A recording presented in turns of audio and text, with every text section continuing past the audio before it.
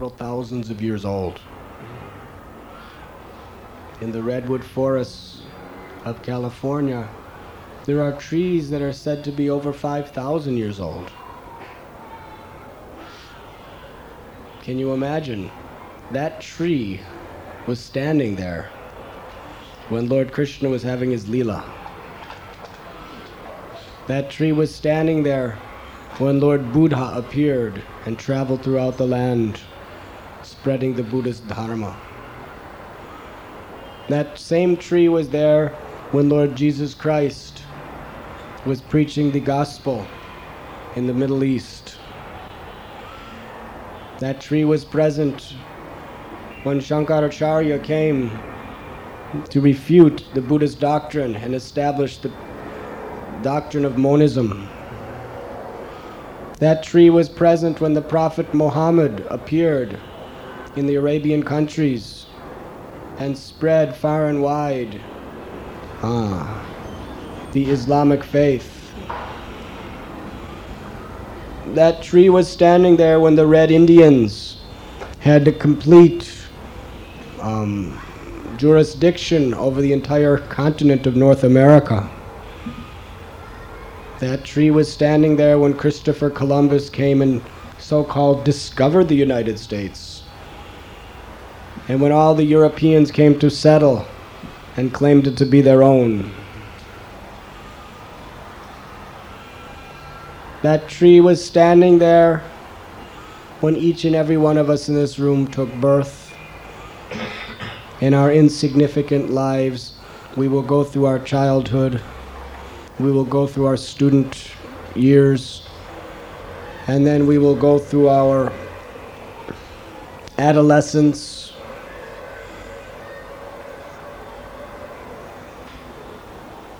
We will marry. We will have children. They will grow up. They will marry. We will work hard. We will retire. We will grow old, and that tree will watch us die.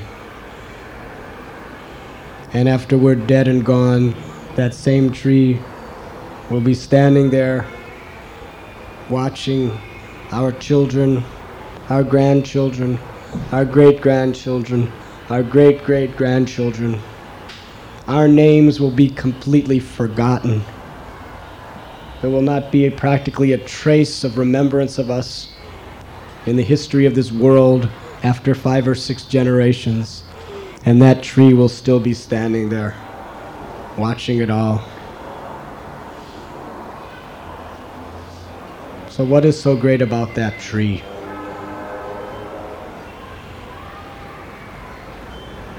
Shukadev Goswami says in Bhagavatam, it is better to have one moment of full consciousness than 5,000, 6,000, 7,000 years of a life in ignorance. The purpose of the life of a tree is its quantity.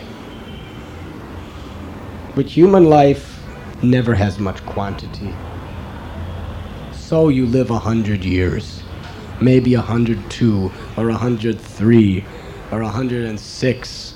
Maybe you can even attain the mighty status of living till 108. Of course, in that 108 years, probably the last 30, you're a total invalid, living like a breathing vegetable, not really accomplishing or doing anything in this world except basically living like a tree, having your children, your grandchildren, your great-grandchildren come by and water you every now and then, trim your branches. Human life, so what? What is 100 years? 90 years? 80 years? The average life expectancy is now only in their 60s or 70s. Human life is meant for quality. And what is quality? The dogs, the hogs, the camels, the asses, Swavidvarahostrakharayar samstuta purusha paru. It is described that men who have the mentality of dogs, hogs, camels, and asses, they praise the qualities of other men who have qualities of better dogs, hogs, camels, and asses.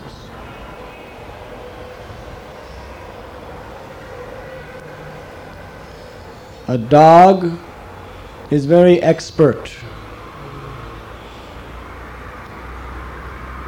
at being like a beggar, begging for scraps of food from the master. People go to college, they put in 20 years of education, they get high PhDs, and then what do? Like dogs, they go begging for a job, begging for some scraps, for some money.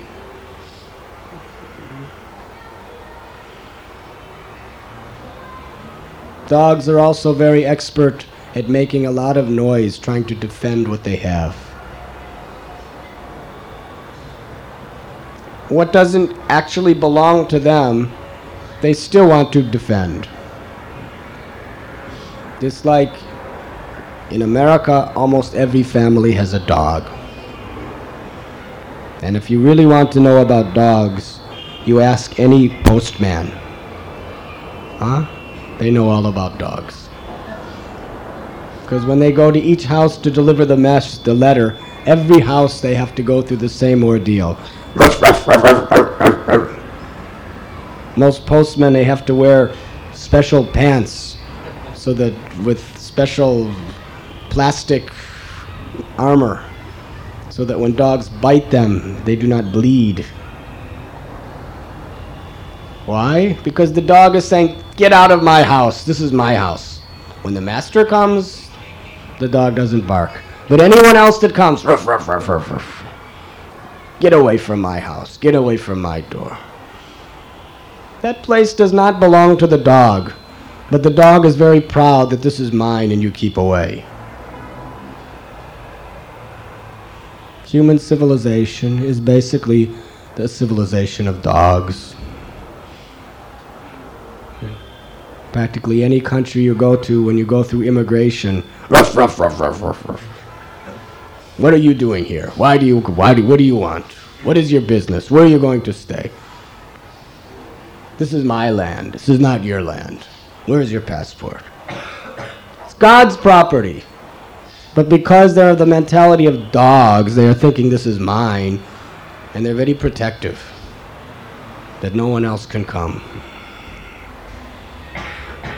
This is my house, this is my wealth, this is my family, this is my nation.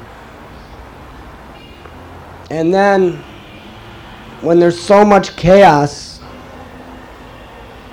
they decide that this is not conducive to our sense gratification, all this chaos, all this imminent danger of fighting and war. So let us form the United Nations. And let us create peace on earth. Our spiritual master, Srila Prabhupada, he was invited to the United Nations to give lecture. And when he came out, he explained that the United Nation is just a big building where an assembly of all varieties of dogs from other parts of the world just come together to bark at one another. He says, what peace can you have if you take 12, 50, or 100 dogs and put them in the same room? Can you expect peace amongst them? They are simply growling at one another. This is mine, that is yours, you stay off my land, I'll stay off your land. I want what you have, you want what I have. So much negotiation. And the dog that barks the loudest and has the sharpest teeth, he is considered the greatest dog. Right now, the most respected nations in the world are nations like America and Soviet Union. Why? Because they have the sharpest teeth. They have the biggest bombs. It's not that they have such a divine, peaceful culture. Soviet Union is on the brinks of inner destruction due to inner unrest amongst the people, lack of trust in authorities. In the 1960s in the United States, there was a civil war taking place. People from other parts of the world have no idea of the extent of the critical condition of that country. That the young people no longer wanted to follow the principles of the government. They knew that the people who were running the government were cheaters. They were sending them to the battlefields of Vietnam just so that they can get money. There's no reason for the war except money. Why should we give our lives? Why should we see our friends die because these big people want money? In the name of protecting communism, there was no question of protecting communism. So in this way, there was a civil war. The young generation turned against the older generation, and there were riots in the streets almost every day. On the college campuses, the U.S. Army were coming in and gunning down with machine guns innocent students, wounding hundreds and killing many. It was shocking. The U.S. Army going into the First World War, the Second World War, in another land, fighting against the Japanese or the Germans, that's one thing. But coming on the college campuses and shooting dead their innocent own youth who don't even have a knife or a stick to defend themselves with. This was the condition.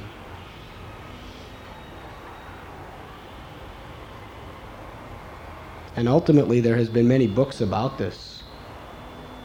Most people in the world do not know it, but the US government seemed to just allow millions and millions and millions of dollars of drugs to come in to completely tranquilize the young generation so that they wouldn't be so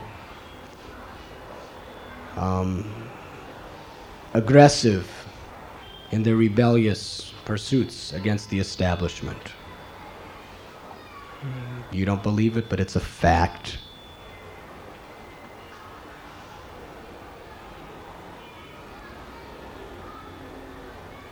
And in this way, look at these countries now.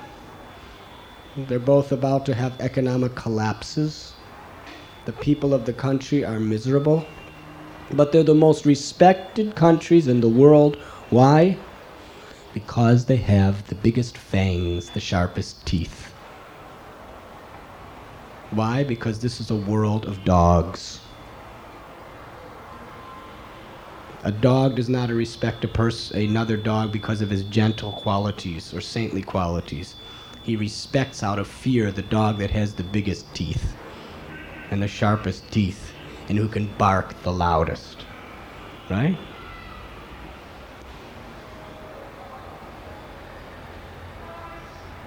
And hogs, what is the quality of a hog? He has no discrimination what he eats or doesn't eat. In fact, hogs prefer the most abominable things. Hogs are very fond of eating stool. Our Guru Maharaj used to tell us that if you offer a hog nice, fresh halava, the hog, if he has his choice, he will say, "Give me my stool instead." They have no discrimination.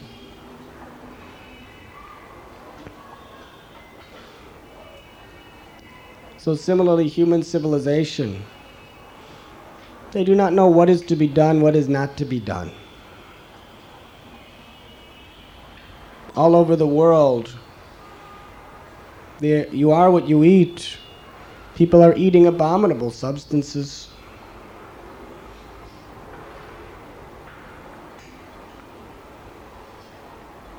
So this is a civilization where people have lost the power to discriminate between what is valuable and what has no value. People are given the opportunity, especially people in India, they're given the opportunity of the most precious, highest jewel attainable in human life to decorate their life with that jewel. The jewel of religion, the jewel of philosophy that can give you the integrity, the respectability, the honor, and the understanding and realization by which you can truly guide the people of the world to real peace and real unity. That is available to everyone in India, rich or poor.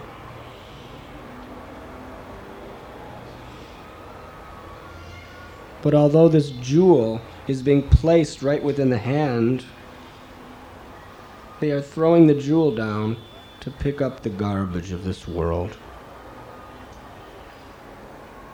Modern technology, scientific advancement, money, fame, prestige, sex life. These things are considered so valuable. But compared to the opportunity to live an eternal life full of peace and knowledge, it's useless. So man has become like hogs. You give them the halava of pure devotional service, and they want the stool of sense gratification. They reject it. They throw it away.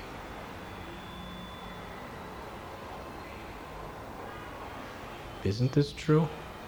Look around. Even in the name of religion, practically everyone is simply chasing after material sense enjoyment. Dhruva Maharaj wanted the highest sense enjoyment you can imagine. He wanted to control a kingdom greater than his own grandfather, who happened to be Lord Brahma, great-grandfather. His father was King Uttanapada. His grandfather was Swayambhuva Manu. His great-grandfather was Lord Brahma.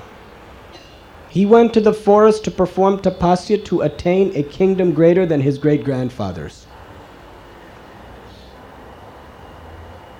And after performing devotional service under the instructions of the great sadhu Srila Narada Muni, the Supreme Lord Narayan appeared before Dhruva Maharaj.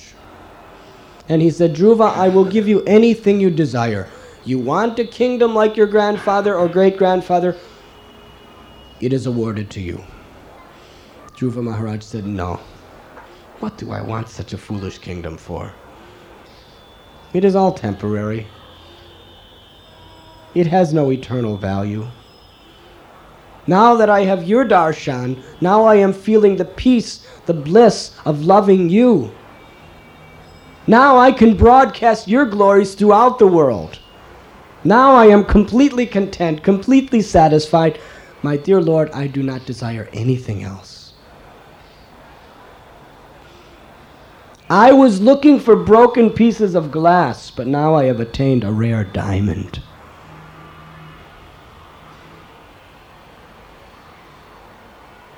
That was the realization of Dhruva.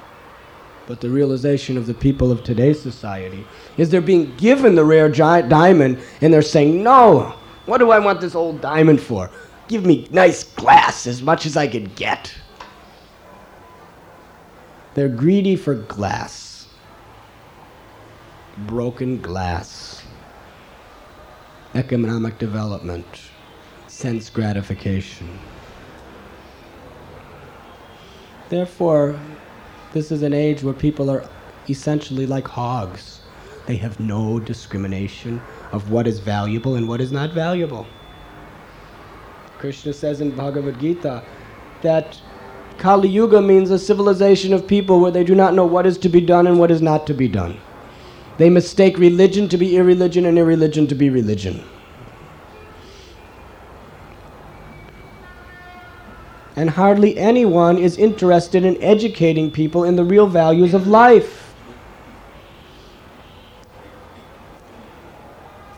Our Guru Maharaj used to say that the educational institutions in the West are nothing more than spiritual slaughterhouses. They will teach the highest scientific understandings of the most technological fields. And they expand a person's brain to bigger and bigger and bigger concepts of how to manipulate and exploit the resources of material nature. But in the meanwhile, lust and greed and envy and anger and pride and illusion grow and grow greater and greater and greater in people's hearts.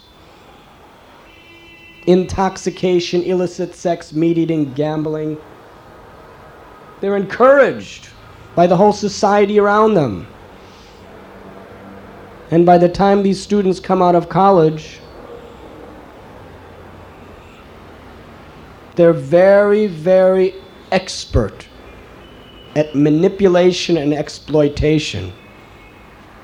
But because their hearts are full of greed and lust and pride, what do you think they're going to do for the world with all of their great power? I'll tell you what they can do for the world. Read the newspapers any day of the week, and you will see what they are doing to the world. The problems of the world are all being caused by the intelligent class, not by the illiterate, not the big problems of the world. Why? Because the students are not trained to discriminate what is of value and what is not. Who am I? What is God? What are the laws of God? What will bring me peace?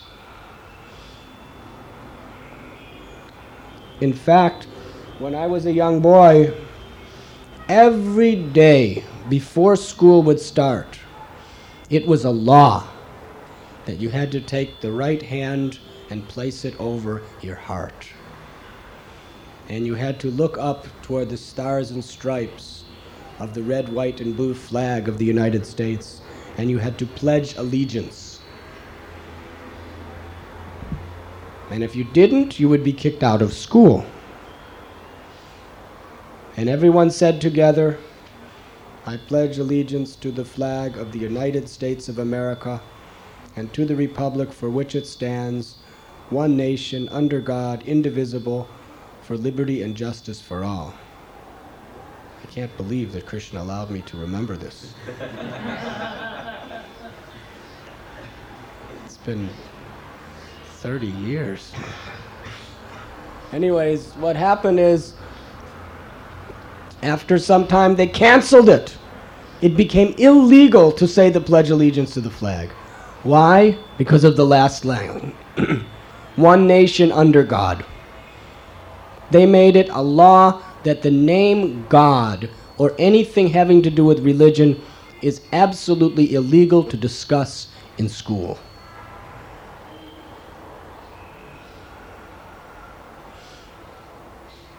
Now, when they're propagating such a godless condition of life, what do you expect these students to do with all the education and knowledge they acquire? They have no discrimination. They do not know what is the difference between eternal and temporary. They do not know what is a sin. They do not know what are the consequences of sin. And what is the result? Completely unrestricted sense enjoyment. The sexual revolution. The young generation decided, what are you talking about, no sex? It feels good. If it feels good, do it. That is our philosophy. You're talking about sins and all these things. We don't care. If it feels good, do it. So what happens? If a man or a woman, by the time they're 16 or 18 years old, if they have not had sex, there's something wrong with them. They should go to a psychiatrist. They're socially outcasts. If you're a 17 or 18-year-old man and you haven't had sex, people will look at you and think, my God, what's wrong with you? You're a reject. People will have sex not even because they want it, just to be accepted by the generation. And what is the result? First there was herpes, then there was gonorrhea and syphilis, and somehow or other by scientific advancement they combated these things and created the cures. Yes, you can have sex fearlessly. And now there's AIDS. Big problem. According to the scientists, according to the the U.S. Health Department, they say if the AIDS continues to grow,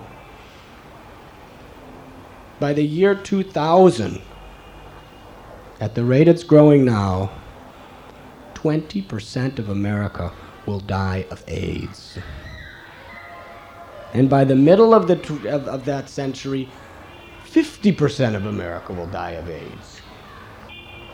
Now you may think, this is impossible, these are boisterous exaggerations. But not more than a few hundred years ago, in Europe there was the Black Plague. In Italy, 50% of the entire population of that country died within 2 years. England, 60% of the population of the entire country died of that one disease within a few years. Ireland, 90% of the population died within 10 years. In the entire of Europe, 60% of the population of the entire continent died of that disease. That was less than 1,000 years ago. It happens. And AIDS is a far worse and severe disease than the plague. People do not understand that when you commit sinful activities, you have to pay the consequence. Why? Because they're ignorant. Why are they ignorant? Because people do not bother to educate people of the laws of God. If you do not believe in God, how can you understand the laws of God? And if you don't accept the laws of God, then you will have to pay the consequences and suffer when you sin. Therefore, the biggest PhDs and professors, the greatest politicians in the land, the quality of their life is the life of a hog. They have no discrimination. They do not know what is valuable, what is not valuable, what is right, what is wrong. What are the consequences of that they're doing? The President of the United States that was sending hundreds and thousands of young people to the battlefields of Vietnam to be killed and mutilated. That same president gained his power and glory and his wealth by slaughtering cows. In his name, there were hundreds and thousands of cows mercilessly slaughtered. And the people of America nominated and elected him the supreme ruler of their land. When the blind lead the blind, they all fall into the ditch. Why? Svavid varahostra karayar samshita purushaka. Men who are like hogs, they honor and worship the biggest hog. Men who are like dogs honor and worship the biggest dog. Bhagavatam also compares asses to the human civilization. What is the qualification of an ass? An ass works so hard. Did you ever see how hard an ass works? In America, there's a saying when somebody's working hard, they say, he's working like an ass. It's not a very flattering thing to say about somebody. They will take huge loads of wood or grains, whatever, and they'll just put it on this poor ass's back. The more they can put on it, the more they'll put on it. And the ass he can hardly even walk. His legs are trembling. And he'll have to walk mile after mile after mile. And he'll be so tired that he'll be foaming at the mouth.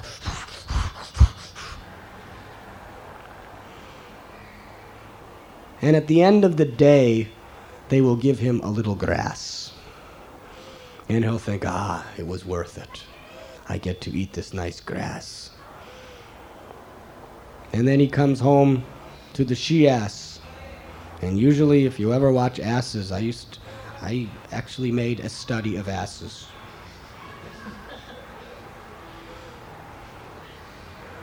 I could say I got my degree in the study of asses. It was an informal degree. And it's a fact. The she-ass is very expert at making the he-ass think that the she-ass really likes him. And when the he-ass approaches the she-ass with his mind completely attached to the idea that I will enjoy, then she takes her legs and kicks him in the face. And he falls to the ground. Then he thinks, my God, what happened? I'm never going to do that again. I'm never going to fall for that trap again. And then he gets up and he starts eating his grass again. And then she comes and waves her tail in his face, and he goes, actually, she does like me. And then the whole process takes place again until, let us enjoy. He gets kicked in the face. So through the whole night, he's simply eating a little grass and getting kicked in the face. And he's working, foaming at the mouth all day for that. Does it sound familiar?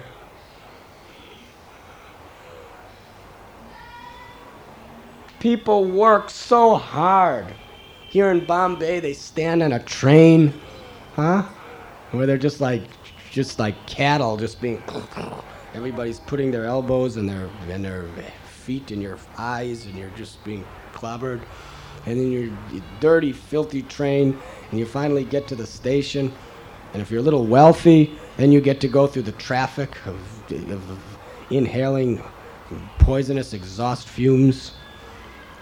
People are honking at you and screaming at you, why are you cutting me? And then you finally go to work, and there's so much expected of you, and you just work like an ass, foaming at the mouth. And then you take your train back after 9 hours of being harassed in the office or in the fields, wherever you're working. Usually no one really respects or appreciates how much you're putting into your job. Everyone just takes it for granted. Right? Isn't that the way it is? You deserve more money, but they won't give it to you, right? And then you come home and you get a little food. And then your children, usually they never listen to what you're saying. That's their way of kicking you in the face, right? And the neighbors, and usually your wife or your husband, not necessarily that's so gross as an ass for sex life, but in so many other ways, everyone around you is just kicking you in the face. You work all day. I remember my own father. He used to work like an ass. He used to leave at 6 in the morning, come home 9, 10 at night. My mother would say, why are you late? Why are you always late? Just kicking him in the face. And then the children, we always did all nonsense. We never did what he wanted us to do. He would just, why? I'm working so hard. I'm doing all this for you. Why don't you do anything for me? No appreciation, no love. But if I don't work, I won't get all this. So in this way, men are like asses. They work so hard for what? Mudha. And camels. It is described that the camel, his favorite food is thorns. When he chews on the thorns, he starts to bleed. His mouth, his tongue just starts excreting blood. And he starts to suck on that blood, and he drinks the blood, and he thinks, this blood is very tasty. He doesn't know it's his blood. He thinks it's the thorns. He thinks these thorns are so tasty, they're so delicious, they're so juicy. There's no juice in a thorn. He's drinking his own blood. He's mutilating his own body, and he's thinking it tastes good. So this is the process of sense gratification.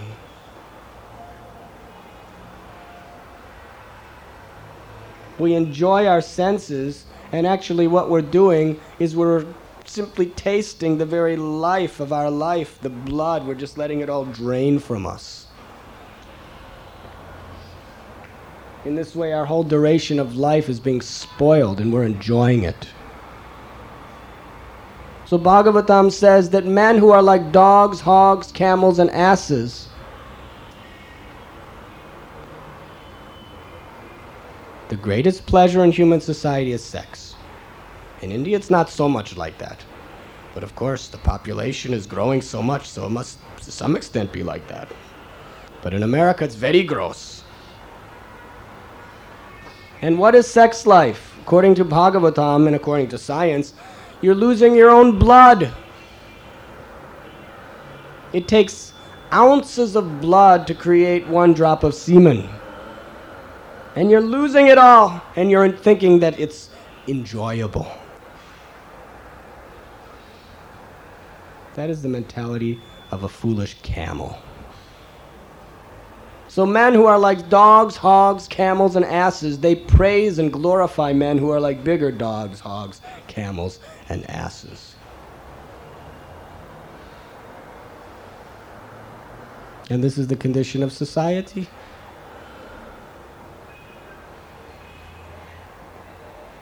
Therefore,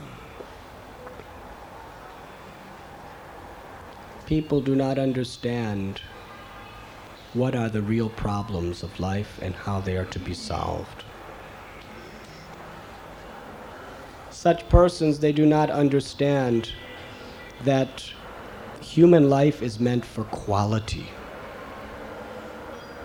It is not meant simply for quantity, like the dogs, hogs, camels, axes. It is not meant to be like the tree.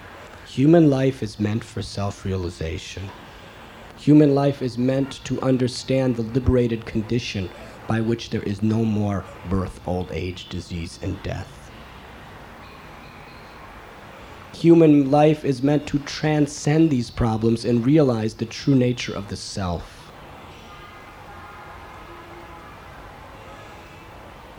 The problem of death is very bad. And the problem of birth, it's a big problem.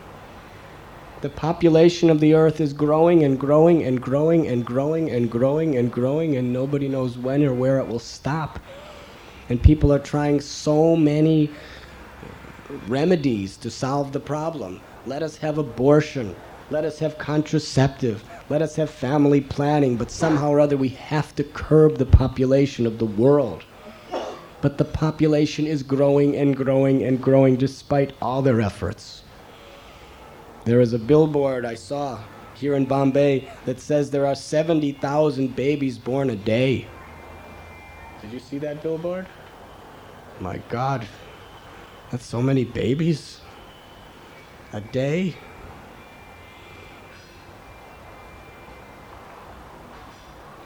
There's a shortage of space. There's a shortage of food. There's a shortage of medical accommodation. There's a shortage of educational facilities. Cannot keep up with it. There's a tremendous problem due to birth. There's a tremendous problem due to death. There's a tremendous problem of old age. In America, there's a horrible problem, what to do with the old people. In India, there's some culture where the children take care of their parents until they die.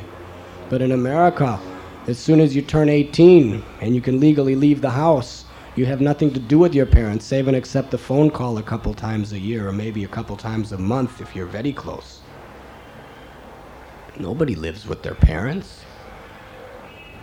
It's too troublesome. Therefore, the parents, they don't know what to do. When they're old, they have what's called Social Security, but nobody cares about them. Nobody loves them. They can't protect themselves. They go into a retirement home, an old folks' home, they call it, and they just laying there, and people, just hired people, give them this, give them that. So impersonal and cold. And the old people, the quantity of old people is growing more and more and more because they're giving these old people so many drugs. They're having longer lives, not naturally, but due to drugs. And everybody else, they're living a little longer in a completely helpless condition, and everybody else is growing to that age. And it's a huge population explosion of old people, and nobody knows what to do with them. It's one of the most unsolvable, unpredictable problems in America. Nobody cares about these people. What are we going to do with them all? The government is scratching their heads. And they need so much care and so much attention. And they're being treated so cruelly because nobody cares about them, nobody wants them.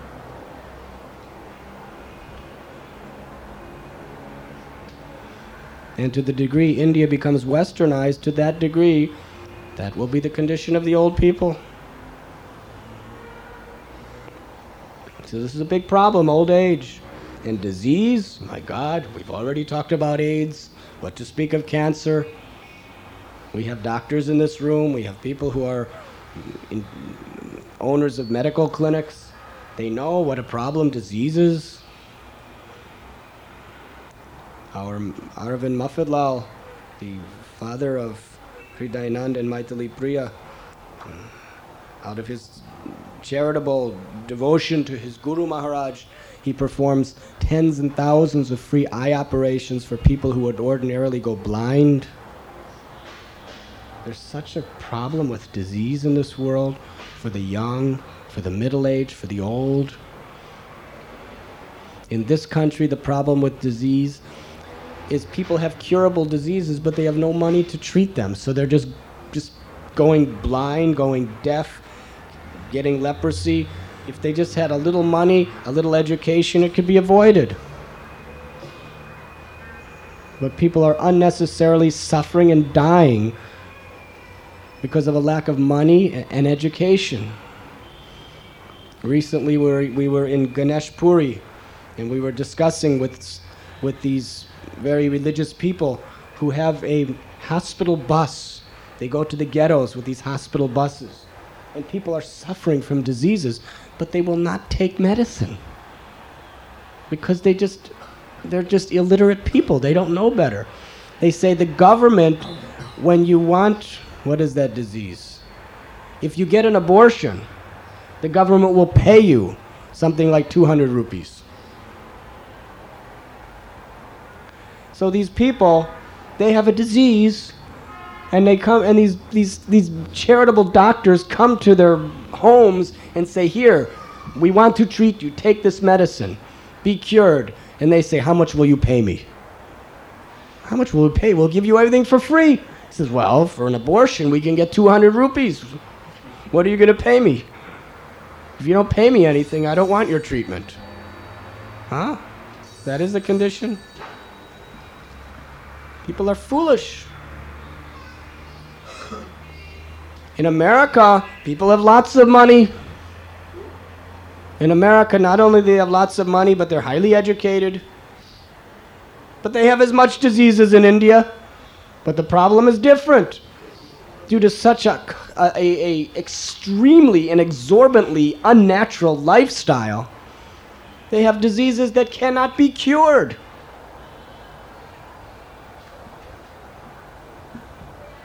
The richest people in America, most of them go to psychiatrists. They have mental disease, which is actually more afflicting and painful than physical disease, right? People do not commit suicide over physical disease very much. But mental disease, people commit suicide, which means mental disease, anxiety, is even more of a condition of suffering than physical disease.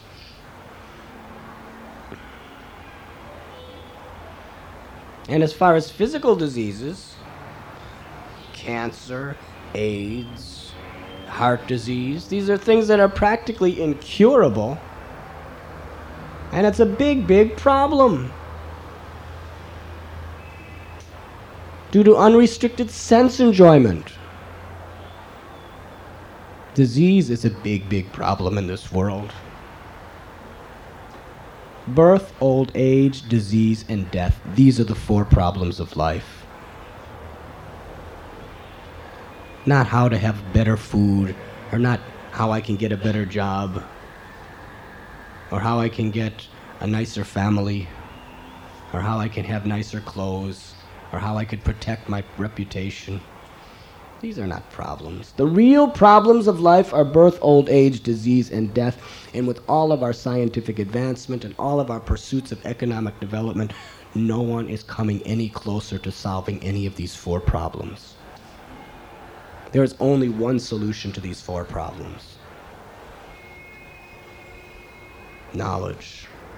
Knowledge that birth, old age, disease, and death only pertain to this physical temporary body. Inevitably, they will.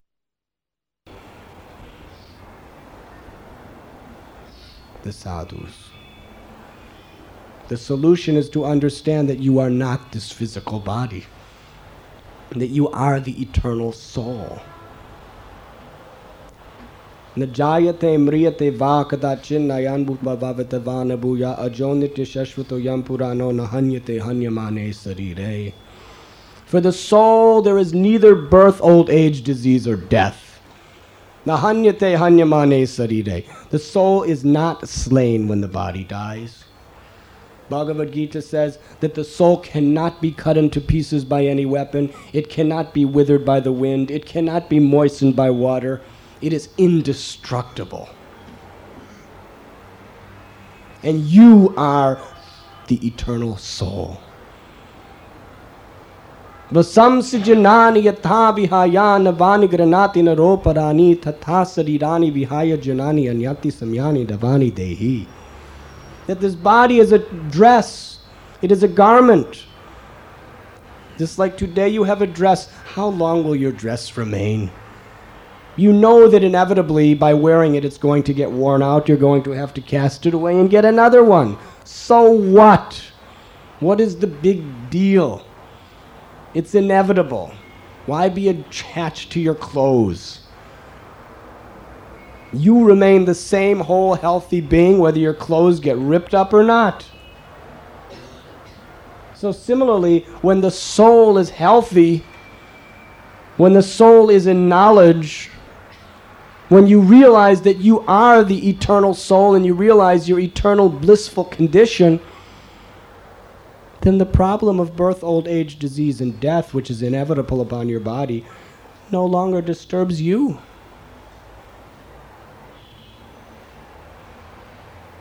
As long as you're on the bodily concept of life, there is no question of lasting, constant peace.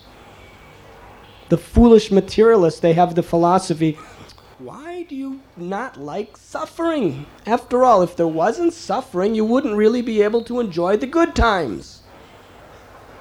Isn't that what everyone says? If there wasn't the bad times, we wouldn't appreciate the good times.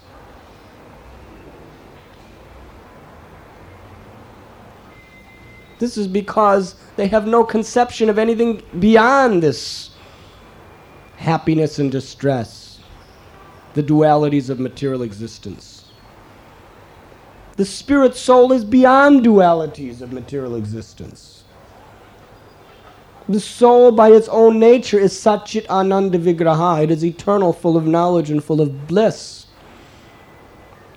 Therefore, Krishna says in the Gita, one who is intelligent, he is illumined from within, he is enlightened within, he rejoices within, he finds his pleasure within. All the joy and glory of the spiritual world is within your heart. And we've left that behind, searching after the mirages of material existence. When you are in a desert, do you expect to quench your thirst in a desert? No one quenches their thirst in the desert.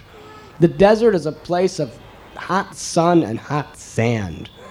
But just to keep you enlivened about being in the desert, there is from time to time so many mirages. A mirage is due to the contact of the sun hitting the sand, it appears that there's water. And you start running after that water thinking, now I will be happy. Now I'm finding the success and the goal of my life. There's water to quench my thirst. Then you like a madman. Nunam brahmata kurate vikarma yad indriya pritya apranoti. Bhagavatam says, anyone who is searching for sense enjoyment in this world is like a madman, insane, chasing a mirage in a desert. Huh? What do you hope to get? I'll tell you what you get. You go to that mirage and you say, I will quench my thirst, and you put it in your mouth, and it's hot sand, and you spit it out. Oof.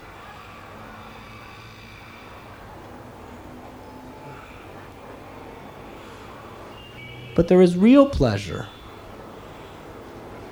In other words, the reason why you are chasing after the mirage of water in the desert, the illusion of water in the desert, is because there is somewhere real water. If there wasn't real water somewhere, you would not be thinking that that's it. If there was not real money, there would be no such thing as counterfeit money. Counterfeit is an imitation of what should be real. So real pleasure is within you. Real water is within you.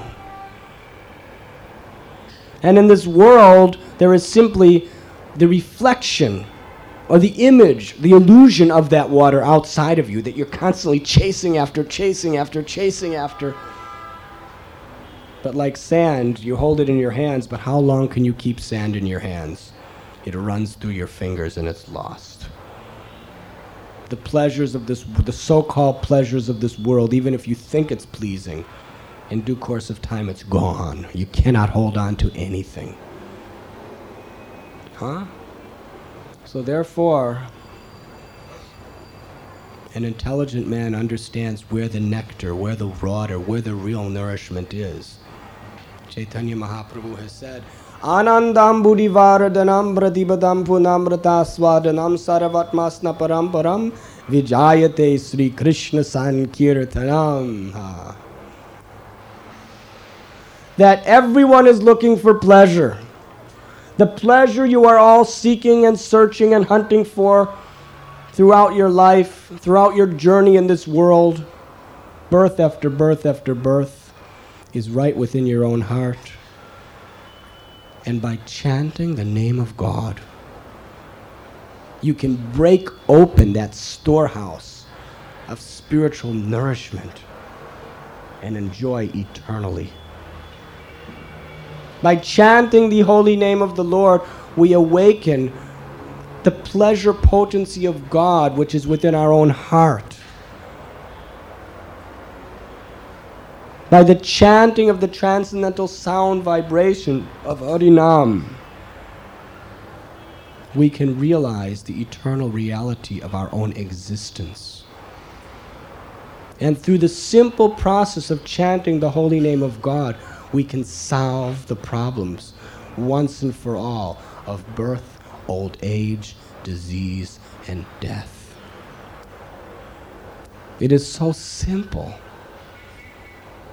Man is making so many extravagant arrangements to solve these problems and are getting nowhere. It's getting worse and worse. The more you try to solve the problems of material life, the more you become entangled in the complexities of this existence. But simply by chanting God's name, all problems will be solved. If you're having a nightmare, you're dreaming that you're in a very difficult condition, The problem is not within the dream to be solved. The problem is simply to wake up. The spirit soul is sleeping. It's dreaming. As soon as the soul simply wakes up to its reality, there's no problems. The only problem in this world is a lack of God consciousness. The only problem in this entire creation is a lack of Krishna consciousness. As soon as the Krishna consciousness awakens within your heart, there's no problems. Om Purnam Ada Purnam Idam Purnat Purnam Udachyate Purnasya Purnamadaya Purnam Eva Vishishyate. When you understand the truth, you know that the truth is perfect and complete, and everything emanating from the truth is perfect and complete, and everything is an emanation of the absolute truth. Therefore, in this God-conscious condition of life, you see how everything is perfect and complete. And you can be fully satisfied in any condition, whether you're a businessman or a doctor or a agriculturalist or a farmer or a video recorder man or a housewife or a mother or a father or a lawyer. Whatever you may be, it doesn't matter. If you perform your duty in divine consciousness, with realization of the soul's relationship with the Supreme Soul or God, self-realization, then you are like a lotus flower. A lotus flower can even grow in the muddiest places, but the lotus flower remains fresh and pure. The soul cannot be contaminated by any conditions of this world.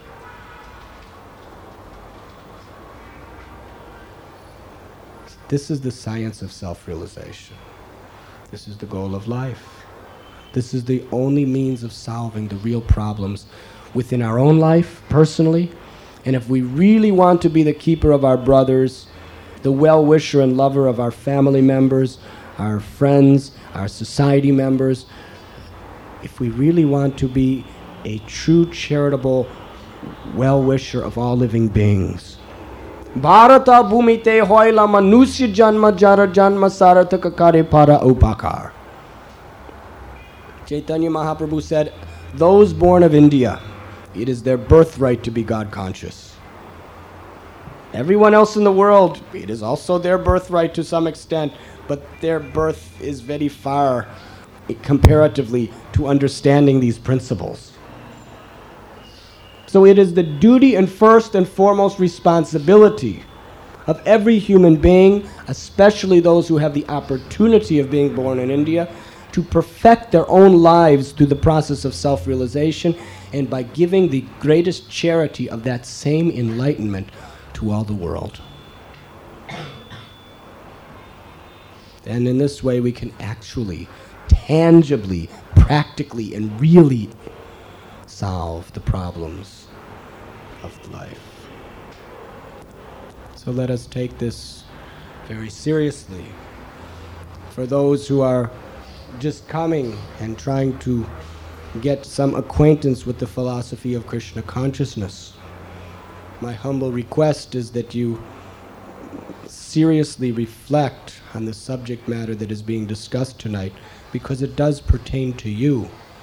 Reevaluate the values of your life and really question, what do I want? What is the goal? What is life?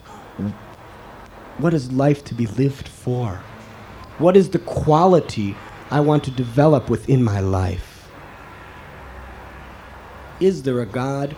Who is God? What is my relationship with God? And what is real happiness? What is real love? Ask these questions. Do not simply leave this room and think, oh, it was a nice lecture. We are not concerned with giving nice lectures. Our concern is not to convert people to this religion or that religion. Our concern is simply that people take very seriously and contemplate on what is the true goal of life. What do I really want in life? What is human life meant for? And for those who have already accepted Krishna consciousness, my humble request is that every day we have to take an inventory and reevaluate our own goals, reevaluate our own commitment, and try to purify and crystallize that seed of devotion that is within us.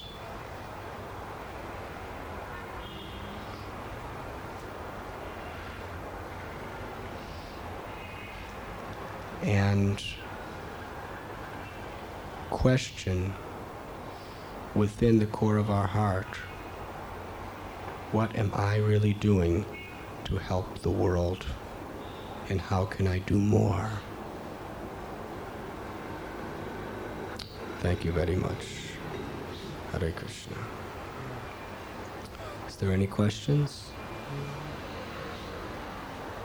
Yes. God has created dogs, hogs, and human beings. Everything is creation of God.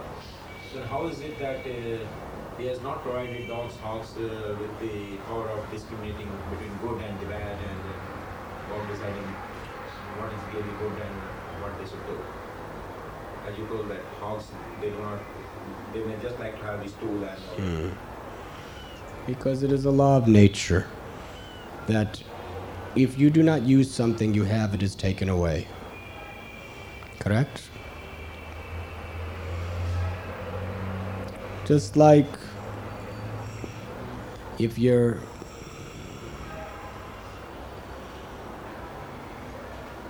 leg is put in a cast for 6 months, when you take off the cast, you have to walk on crutches. Your leg has lost its ability to walk because it hasn't used the facility that it has. Correct? Anything in this world, if you do not use it, you lose it in due course of time. If you have the human birth, which is exclusively meant for self-realization, and you neglect to use it for that purpose, then the lower species of life is a facility where you can try to enjoy the facilities of this physical body, but you lose the opportunity for self-realization. There are 8,400,000 species of life, of which 8 million have no power to understand the goal of life. Why? Because they have unfortunately wasted the opportunity previously, so the soul is cast into those species of life. But each of those species is gradually evolving through the process of spiritual transmigration. And ultimately, all species of life are coming closer and closer to the human form. And after perhaps going through 8 million species, you come to the human form of life. There are 400,000 species of human life, of which most are uncivilized. When you finally come to a civilized condition of life, then and only then do you have the opportunity to perfect the needs of the soul. Then you are given discrimination, you are given intelligence, and you are given the power to choose, which no other species of life is awarded. And the purpose of that independent choice, the purpose of that discrimination and intelligence, is to examine atato brahma jigyasa, to inquire and examine what is the goal of life, who am I, what is God, and what is my relationship. If you utilize your good human birth for that purpose and emphasize that, of course, like the animals, we have to maintain our physical bodies, but that's not the goal. Like the animals, we have to maintain our families, but that is not the goal. The goal is self-realization. If you are not willing to use your life for that goal and pursue that goal, then for one who does not use, They will lose. There is nothing more unfortunate than that. There is no greater misfortune than wasting the valuable opportunity of human birth.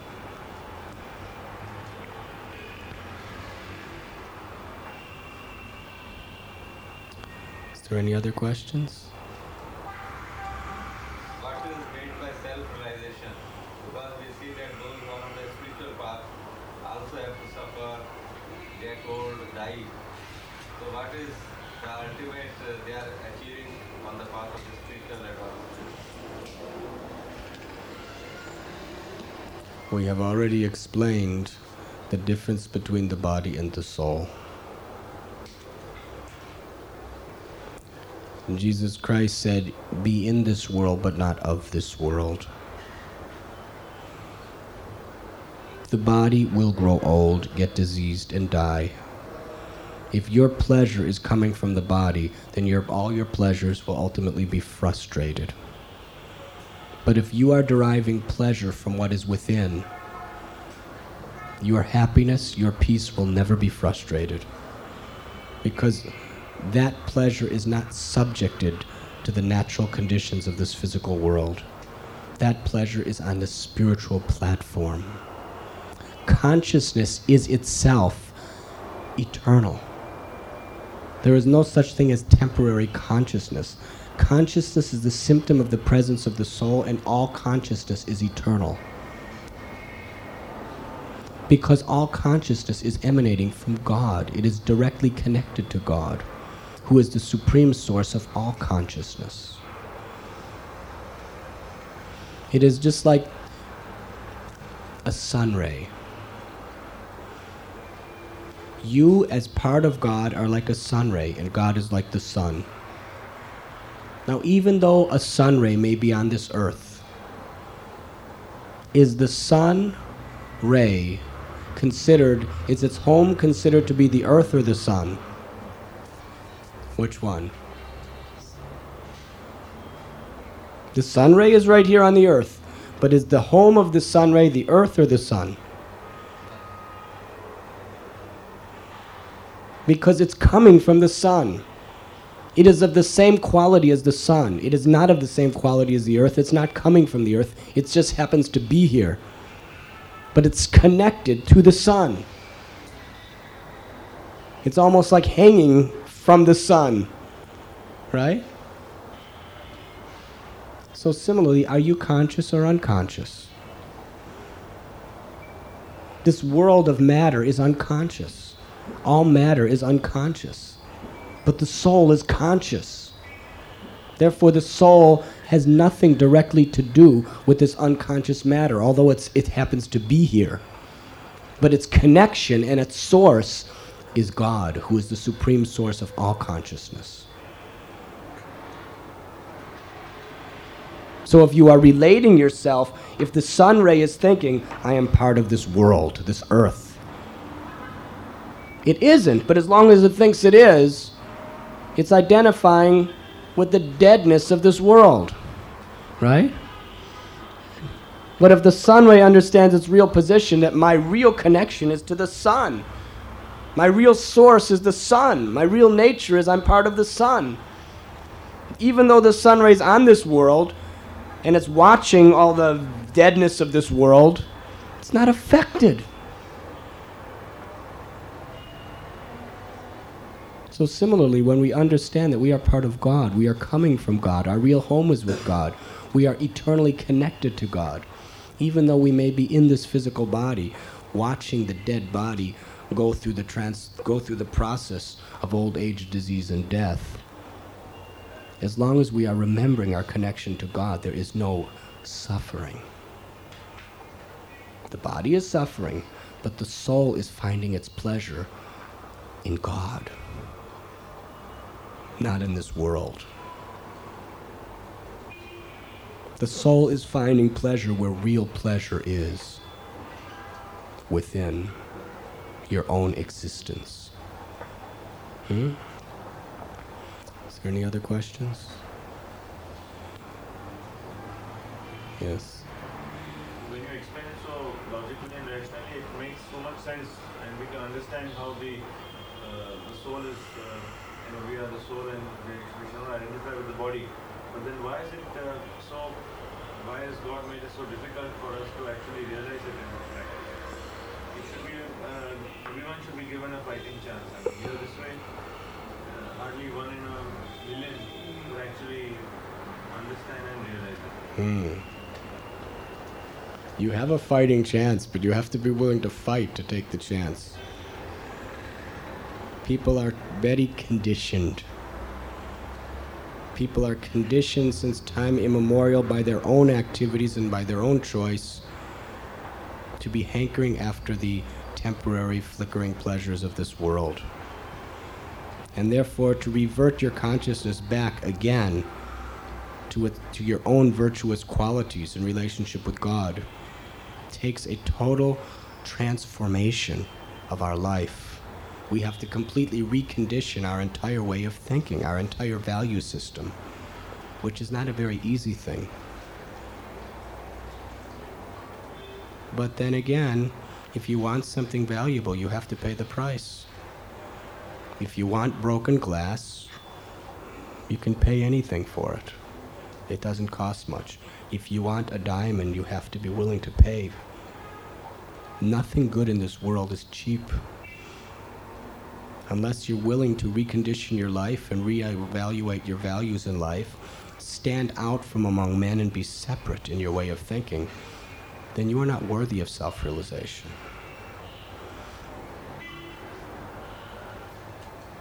Simply by accepting the value and the goal of life, being God and God consciousness, and chanting the holy names is not very difficult.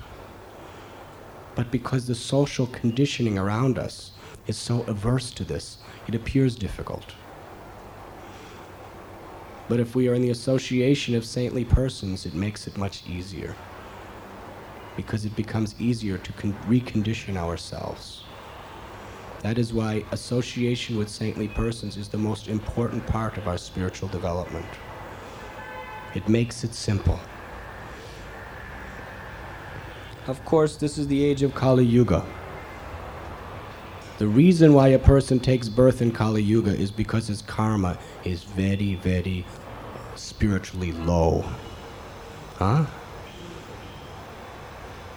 In Satya Yuga, 100% of the population was God conscious. In Treta Yuga, 75% of the population was God conscious. In Dwapara Yuga, 50% of the population was God conscious. In Kali Yuga at the beginning, hardly 25%, and it gets less and less and less. So the fact that you're born in Kali Yuga means it's going to be very difficult.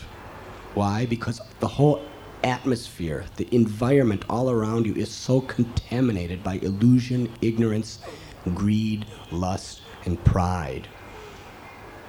It's very difficult to just extract yourself from all the social pressures and all the atmospheric pressures that are just driving you to materialistic ways.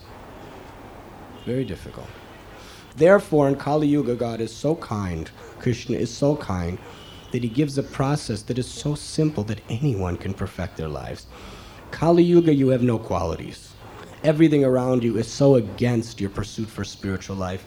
Therefore, in this age, all you have to do is associate with sadhus and chant the holy names, and you will attain perfection. Krishna is very kind. Because in other ages, it's not very difficult. But in Kali Yuga, it's so difficult.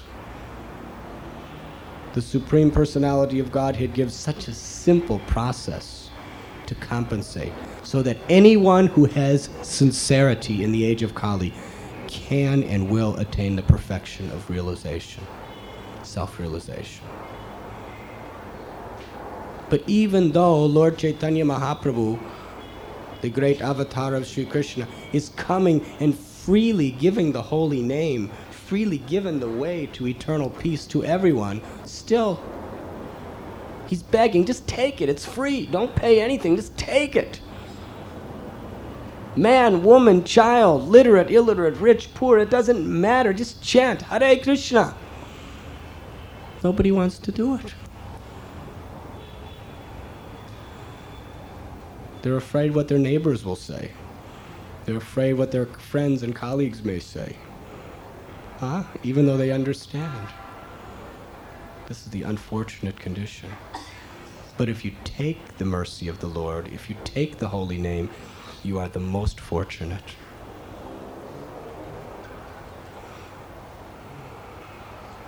Even if we accept the first part, which is with our intelligence we can understand this is the process. But then again, now you are saying that the simplest form way in this world, in this Kali Yuga, is to chant. It's difficult for us to believe that we have to then, we who pride ourselves on our dignity and our refinement and who use our intellect to understand this process of detaching ourselves, we are the soul, not the body. And then suddenly we must lose control and chant and dance and do these childish activities. Is this the only way? It's difficult to believe. Lord Jesus said, until you become like a child, you're not fit to enter into the kingdom of God. We are God's children. The problem is we're trying to be the master. We're trying to be the controller. We should accept the position that we are the humble child of God. The greatest philosophers that have ever stepped foot on this earth, Chaitanya Mahaprabhu, Rupa Goswami, Jiva Goswami, what are they teaching? They wrote dozens and dozens, hundreds of books of the most deepest scrutinizing philosophy ever seen by man. And their conclusion is always the same.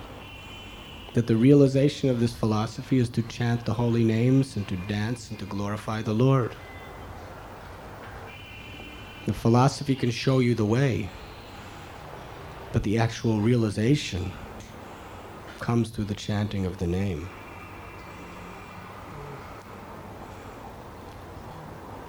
I can describe to you honey, but until you open the jar and taste it, you'll never really know what is honey. Philosophy can explain to you and convince you that honey's good, but until you open the jar and taste it, you'll never actually be nourished.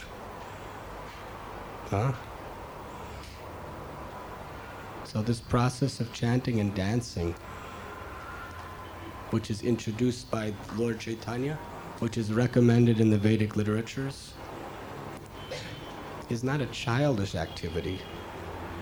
To the saintly persons, people who, in a false sense of false prestige, are fighting over dignity and honor, that is totally childish. Right? But someone who's willing to put all that aside and chant the holy names in ecstasy and dance, those persons are actually grown up. They've grown beyond the superficialities of material life. Do you ever think, does a child ever think he's childish? Did you ever see your children? They have a toy, and they say, this toy is mine. No, this toy is mine. I'm a better player than you are. I won the race. No, I won the race. Right? And they're talking about their honor and dignity, right? I'm the best football player in all of Car. No, I'm a best football player in all of Car. And they have, but look at, I can do like this, but you cheated, I did like this. Right? They're fighting over their dignity and honor. Don't all children fight like this? But what did the parents think? So what is such stupid dignity and honor? It's all just petty childishness. So the big politicians and the big businessmen, they're so attached to their honor and to their dignity, which is all ahankar, false ego. The sadhu laughs at it. It's all childishness. When will they grow up? Huh?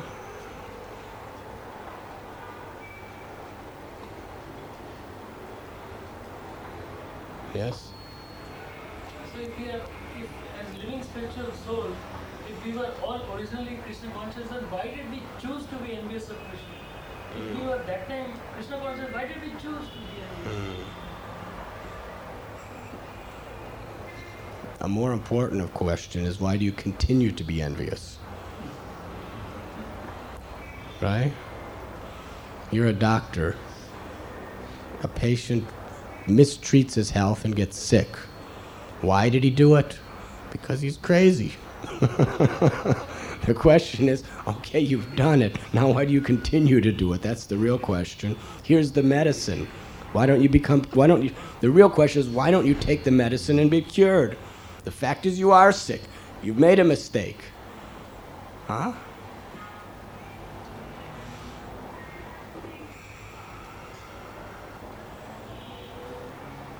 You have your freedom of choice.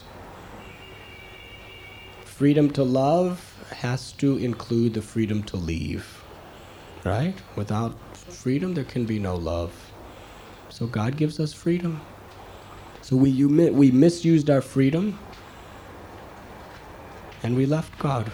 We wanted to enjoy the position of God rather than accept the servant of God, accept the service of the Lord. So this material world is a place to facilitate those who want to live independent of the loving service of the Lord.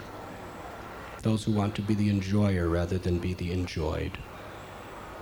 Why you came here? Because you have that independence.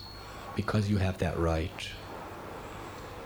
But now that you understand the predicament you're in, the real question is, why do you remain here? Why do you remain in ignorance? Remaining in this world is no problem. We are not against this world. We are against ignorance.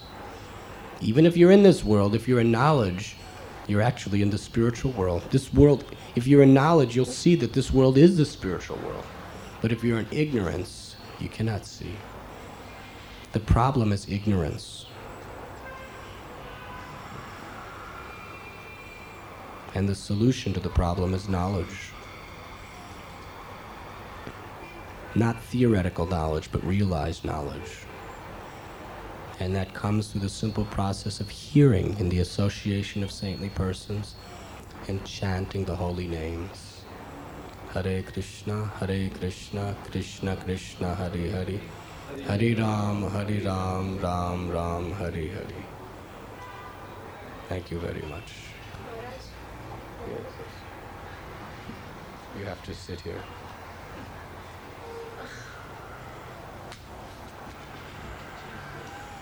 Yes. You said that everyone should be chanting. How will this chanting control the population? How will the chanting control the population? And how will it affect people from becoming, prevent them from becoming asses or hogs or camels? Because dogs, hogs, camels, and asses, their life is based on the principle of ignorance. They do not know their real welfare. They do not know the real goal of life. They do not know the treasure that is within themselves. This chanting opens the doors to liberation. This chanting awakens within you all knowledge.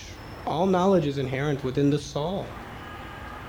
All peace and prosperity is inherent within the soul. It is like saying that when the sun rises, how are we going to get rid of the darkness of the night? What is your answer? Huh? So bright, it's automatically. Yes. So, due to darkness of ignorance, all these problems are taking place. Every problem, birth, old age, disease, and death, they are all due to the darkness of ignorance. By the chanting of the holy names, the cloud of ignorance that is covering the sun of the soul is removed. And when that light emanates from the soul, all darkness is automatically dispelled. Krishna Surya Sa Maya Hoya Andhakar Yahan Krishna Tahan Maya Adhikar. That Maya or ignorance is like darkness, and Krishna or knowledge is like the sun. In the presence of Krishna, darkness cannot exist. In the presence of the sun, darkness cannot exist. Krishna is within you. You are part of Krishna. When the light of the soul is uncovered and it shines for the whole world, it gives light, and no darkness can stand before you. But how will this population be controlled practically? As long as you're in the darkness, you cannot. You're thinking, well, in the darkness, what about the thieves, and what about the snakes, and what about the scorpions? As long as you're in darkness, there's no way you can understand the solution to the problem. But when the sun rises, automatically all the thieves and everyone else disappear. Because such lowly creatures exist only in the darkness.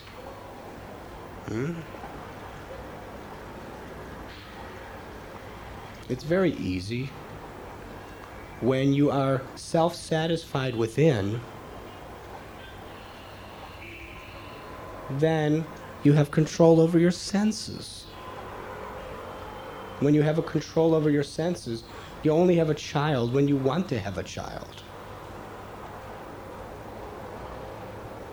That is the way the population is supposed to be controlled, by sense control.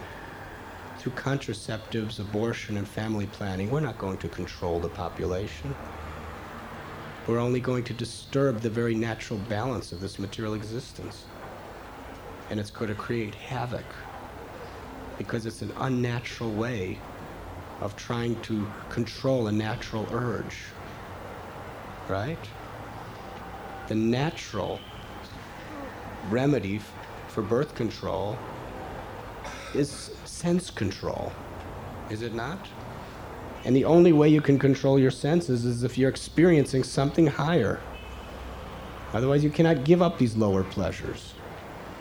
When you realize the pleasure of the soul, when you experience the sweetness of the holy name, then you become indifferent to these materialistic pleasures. And then you can understand what is the evolution of this world and what it's coming to, and you can actually act responsibly. And to the degree more and more people are educated and experience these realizations, to that degree this problem of the world will be solved. But in the meantime, if you're not part of the solution, you're part of the problem.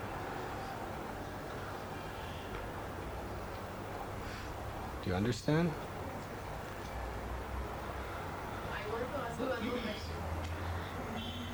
God gives us an opportunity, like, there are so many people who come, who listen about this, and they may be very, very educated also, but then it does not have any effect on them. Like, God is giving them this opportunity to know everything, and yet they are shutting their eyes. Why does this happen? Why should this happen? Because if originally they have been Krishna conscious. That means they have the mentality of owls. You know, I don't know if in India you say like this, but in the Western civilization, when you're very wise, they say you're wise like an owl. Do you say like that here? The owl is considered very wise. What is the wisdom of an owl? An owl only is awake in darkness. An owl sleeps all day when there's light, and he comes awake when there's darkness. And he's very expert. He looks very wise. He looks very saintly. He just sits there like this. He looks very wise and very grave. But actually, he's a creature of the night. He's a creature of darkness. His wisdom is wisdom within darkness. Huh? So the so-called big scholars and philosophers of this world, they are wise like owls. They are very expert at living in darkness. Huh?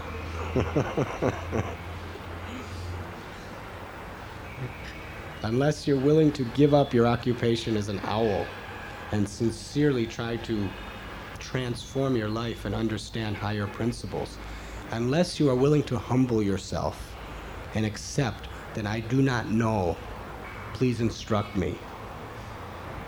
Unless you are sincere and are willing to become submissive, you cannot truly grasp spiritual concepts of life. Huh? And the fact is, people are so proud of being owls, they are not willing to sincerely submit themselves and humble themselves before a teacher. And therefore, even though they hear so many things and so many things make sense to them,